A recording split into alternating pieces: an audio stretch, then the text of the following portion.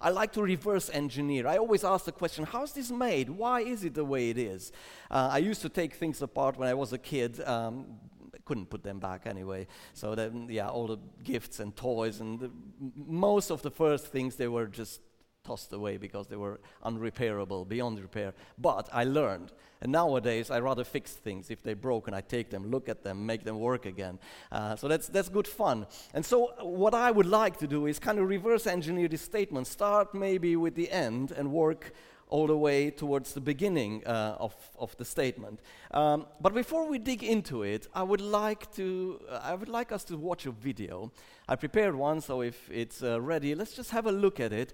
There's an amazing group of people who make this video. Just have a look. Brilliant, right? I find it ever so helpful the way these guys do their animations, and they just get things stick to my head because I often tend to forget them. So let's just not fool ourselves. Whenever we talk about God, we will be doing it in a very inappropriate way. And I say that just because there's no way we can talk about this Creator God in a way that fully explains Him and in a way that we can fully understand Him. But there is something we can understand, and I'm just going for it. So we're talking today about this Creator God, who is the author of everything really that is. And I mean not only things we can see, not only part of the material world, from the tiniest subatomic building blocks of matter, starting with that, He did that, also to the mind-boggling scale of the universe, the one we know. Who knows what's beyond that? He's the one who made that too. So from the tiniest bit to the biggest galaxies and celestial structures, God is the one who created all those. From the most incredible diversity of the biosphere, all the plants and all the animals. If you just look on Discovery Channel or somewhere else, sometimes you have to really laugh. Who could have this kind of creativity and imagination to create all those funny little animals and the big impressive ones and the cats? I'm not a cat lover, except for when the cats are over 100 kilos. So those I like. No offense. But also, you see, this God has created all the fine-tuning of all the laws that govern the universe. If you're a little bit of a geek and if you like physics and astrophysics, you will know that all those complicated formula and all those numbers with lots and lots of decimal places, they're really important. They're really important that they are that way, and you can't move one of those decimal places around because the universe would either implode or would just blow up completely. So who did that? Well, it is this God we're talking about. He is the creator, the maker of heaven and earth, as it were. All things, all these material things spring from a personal being who is outside of the universe, but still gets involved into it, very much so. He's selflessly and lovingly sustaining his creation. All the stars and all the little tiny animals roaming around in the ocean, it's Him who keeps them alive. It's actually the Spirit of God who will do all these things. Also, He is the ruler, the boss, the chief, the master of the unseen realm. There is an unseen realm. That's not part of our material world. And it's a spiritual reality, very much a reality as this one in which we live. And there, all the entities, all the beings exist without being bound to a material space or time or a material way of being. It is a reality very different from ours, and sometimes they mix, sometimes they interact with each other. In this kind of spiritual realm where God also is the creator and the boss, we would find other gods, lesser gods, or like the sons of gods, if you read in Genesis. You will find cherubim and angels and seraphim and all kinds of spirits. They are the ones who inhabit the spiritual world. And also God, being a spirit, He lives there. He is boss in that world too. That's why we say in our creed, He's the maker of heaven and earth, of all that is seen and unseen. He is the maker of the material reality, and He's also the maker of the spiritual reality, the unseen realm that we could call. And that makes Him almighty. That makes Him boss and chief and in charge of everything that has ever existed or will ever exist. He's supreme. He's all-powerful. He's incomparable. He's the prime, if you want, if you're into that kind of stuff. Yeah? And yet, he gets involved in both realms, the spiritual and the materials, and he wants them both to be ruled. Now, maybe in a society like today, you would say, well, why? We don't like rules. We want to have a barbecue on the beach in Seaford. We don't like rules that tell us we shouldn't or we should be careful. Well, the problem with the lack of rule is that it leads to chaos. And one thing specific about our God, about the God of the Hebrew Bible, of the Christian Bible, is that he created order out of chaos. He took raw, unordered chaos and formed it into beautiful, making sense things. And that's why God wants both the spiritual realm and the material realm to be ruled. And if we look back at creation, at the creation story, he created man, humankind, and he gave them this charge. He said, you should rule the earth on my behalf. You should take the potential of this beautiful and good, really good planet and make it even better. Look, I show you, I make a garden, I put you in the garden, have a good look at it, how I did it, and now you do the same to the rest of the planet. That's what God wanted humans to do with the planet. I guess it's no surprise when I tell you that we really messed it up, and we still do so. But at least we know what the plan was, and we know what the plan is, because there is no plan B in God's creation. It's going to be perfect. And if you read the book at the end, if you look at the last pages of the Bible, creation will be restored to order. It will be restored to the plan that God always had. But it needs to be ruled. And that's very, very important in this case. We believe in a God who is the Father, who is the Almighty. You need someone who is almighty to keep order. You need someone who is able to handle chaos and bring it back to order. And whenever we mess it up, he's the one who will fix it, isn't it? That's the God the Bible speaks about.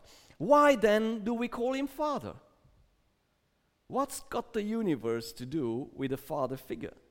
Now, the problem is that we as humans, the way God created us, is that we learn by connecting new stuff to stuff we already know. Everything you learn, everything you have ever learned, it's by just connecting the dots. It's something you have experienced in the past, and you compare what you're learning now to that. You create connections, you create bridges. There's a way of memorizing and of keeping things inside of you. It also applies to the Bible. Once you're on the right track, you will get to follow it. Yeah, just like the guys explained. If we have a Hebrew understanding about the diversity in the Godhead and still being one God, it's no problem if you read the New Testament and you find Jesus being called the wisdom of God or the Word of God or whatever, the Son of God or the Son of Man, and it's still one single person. It's very easy because we connect. How then could we know this God? His main characteristic, as the Bible describes it, is holiness. Now, well, that's a word we don't use in everyday language. What does it mean? We could say his otherness, he's different. It's just he doesn't fit in this kind of categories we have. He's not comparable. So then, could we know him? No. Because he's so much outside of what we're used to. He's so much outside of our experience.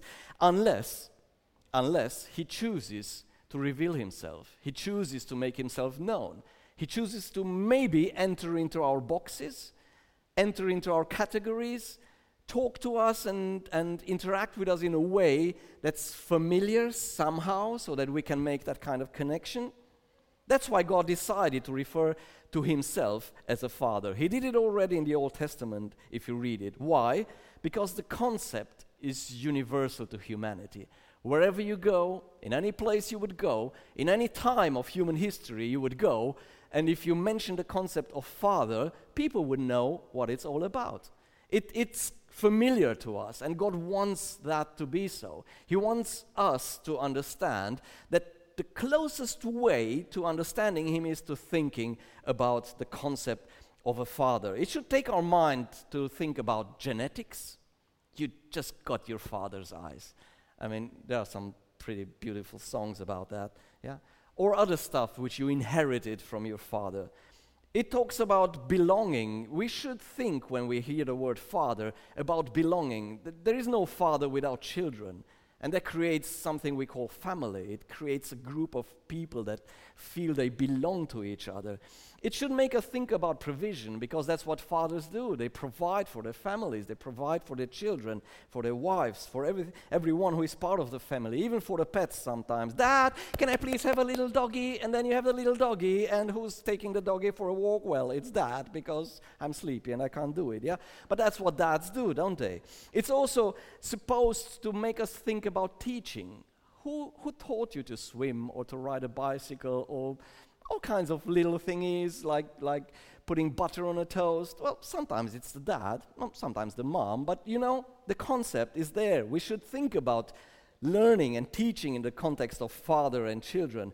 We should think about protection. Who's the one who really protects you? If the big bad dog is barking at you, who do you run to? You just grab daddy's hand. That's what you do. When the big boys are taunting you and what do? You talk to your dad. You say, those guys, they don't leave me alone. And he will sort it out because dad is the big guy. That's what you look at him when you're a kid. Also, it should make us think about inheritance. There is something about father and children and generations that something is passed along, not just genes, sometimes property, sometimes a legacy, a way of doing things. That's how cultures develop. In all the good things we have in our lives should come from our fathers. The problem is that sometimes they don't. But just imagine for a second a world where every human is totally and selflessly loved by its father. Just imagine for a second that this little human not only gets the genes from his father, but also a right environment, an environment in which this little human can belong, an environment in which it can grow and thrive alongside the rest of the family, and develop all its potential, and learn how to participate in the human project, become a member and part of society. What would it be like if that would happen in every single instance of father and child? Just imagine that kind of family where there is total, absolute provision for physical, mental, emotional needs. An environment in which skills are taught and given to the next generation, from riding a bicycle all the way to doing your family's finances, where one feels safe and protected from harm. What would it be like? What would it be like if in every single family there is a legacy that's passed on through the generations, a good one, where even material inheritance is just increased and passed on for the benefit of the greater society? But we often don't think about God this way, do we? Why is that? I think it has mostly to do with me and you and us, because we as humans, we're really broken. It's because of the brokenness of us parents and our parents that we don't think about God the Father the way we should think. We humans, as images of God, we distort the perception by setting a less than ideal example. I'm sure you would agree with me, and being here as Shayla's dad is a bit embarrassing in talking about that, because she and Nikki and Petra and all of them, they know me, and they know my brokenness, and they know my weaknesses, and they know my failures. But still, I'm their dad. Am I setting a good example? I don't know. You should ask them. But all the stuff I get wrong has the potential to distort their view about God the Father. And I suspect it's the same with you. When you hear God and you hear the word Father, what does it make to you? What does it do to you? How do you feel about it? Human fathers all have shortcomings. They're absent or abusive or dominating or weak, or you name it, or all of them. And that's because we're human and we're broken. We need a savior. We need some redemption. We need some restoration. What are we to do then? The problem is that we import those kind of experiences we had in our families with our dads. We import it to whenever we hear a preach about God the Father, or whenever we open the scriptures and we read about God the Father. We import that and we think that God the Creator, the Almighty, the Most High, is like my dad. And that's actually the other way around. You put the horse in front of the cart, don't you? Well, let's then say this. God the Father, the Creator, the Almighty, He is the model. He is the original. And we are the copies. We're supposed to reflect what He is in our world and to our children. And because we think that about God, we keep Him at a distance, don't we? Because we don't want to be hurt again. We don't want to be let down again. We don't want to be disappointed again. We don't want to be abandoned again. It's too painful. It's too much to bear. And then what we do is just not fair, because we reject or keep at a safe distance the one who actually is the source of life and the source of well-being and the source of everything that's ever been good. He is. He continually is. And He is on a journey and on a mission to restore everything. And one of the biggest things He has to restore is my heart. And how does it start? It starts with my mind. Why? Because that's where I have to think in a new way. That's where I have to accept some truth about God that will change my behavior. God took another step and He became human, as we just read, and we heard it also in the reading of the Creed. Jesus became human. Why? Because then He entered into our categories. There was one of the early followers of Jesus. His name was Philip, and I liked this guy a lot because he said to Jesus one thing, you know what? Let's just forget about all the other complicated stuff. Show us the Father. Show me the Father. If I see the Father as He is, that's enough for me. And let's just read John 14, verses 8 and 9. We'll have them up on the screen. Philip said to Him, Lord, show us the Father, and it's enough for us. And Jesus said to him, have I been with you so long, and you still don't know me, Philip? It sounds like he's kind of like rebuking him, but I'm sure He's not. He's just helping him. Listen to what Jesus says. Whoever has seen me has seen the Father. How can you say, show us the Father? Now that's a statement. Do you want to know what God the Father is like? Look at the stories about Jesus. What people saw when they met Jesus. What people experienced when they encountered Jesus, when they interacted with Jesus. That's what God the Father, the Almighty, is like. He also taught His follower to talk to the Supreme God, His Father, basically in a way that is a prayer, and we call it the Lord's Prayer, and I think we are right calling it the Lord's Prayer. I personally believe that it was a prayer that Jesus regularly would say or pray or talk to His dad, the Father in heaven. And if you just take the first bit of it in Matthew 6, verse 10, it says, Our Father in heaven, hallowed be your name. Your kingdom come and your will be done on earth as it is in heaven. God is Father in heaven, and God is Father on earth. And that's something we need to learn and to experience. What does it then mean for us to say we believe? Because the statement of the Creed, I remind you, says, we believe in one God, the Father, the Almighty, the maker of heaven and earth, of all that is seen and unseen. What does it mean when we say we believe? We're talking about faith. It means acknowledging something to be true. But not only that, we could call it a believing loyalty. And I like this kind of expression. I hope that nothing that I say today is new or invented by me. There's other smart people who came up with this phrase, and I like it. It's a believing loyalty. I trust that person, and I'm loyal to that person. He's a powerful being, an all-powerful being, and I just pledge my allegiance to Him. I'm His, and I will follow Him. I acknowledge who He is to me. I will not deal with any lesser gods, whatever they are, imaginary or real. I don't go to the gods of other nations or of other peoples, because this is the one who is the Most High, who is the creator of all things. Now, believing that is easy. It's like accepting, oh, it's true, I agree with that. But that's not what faith is. It is a believing loyalty. That includes living up to his code.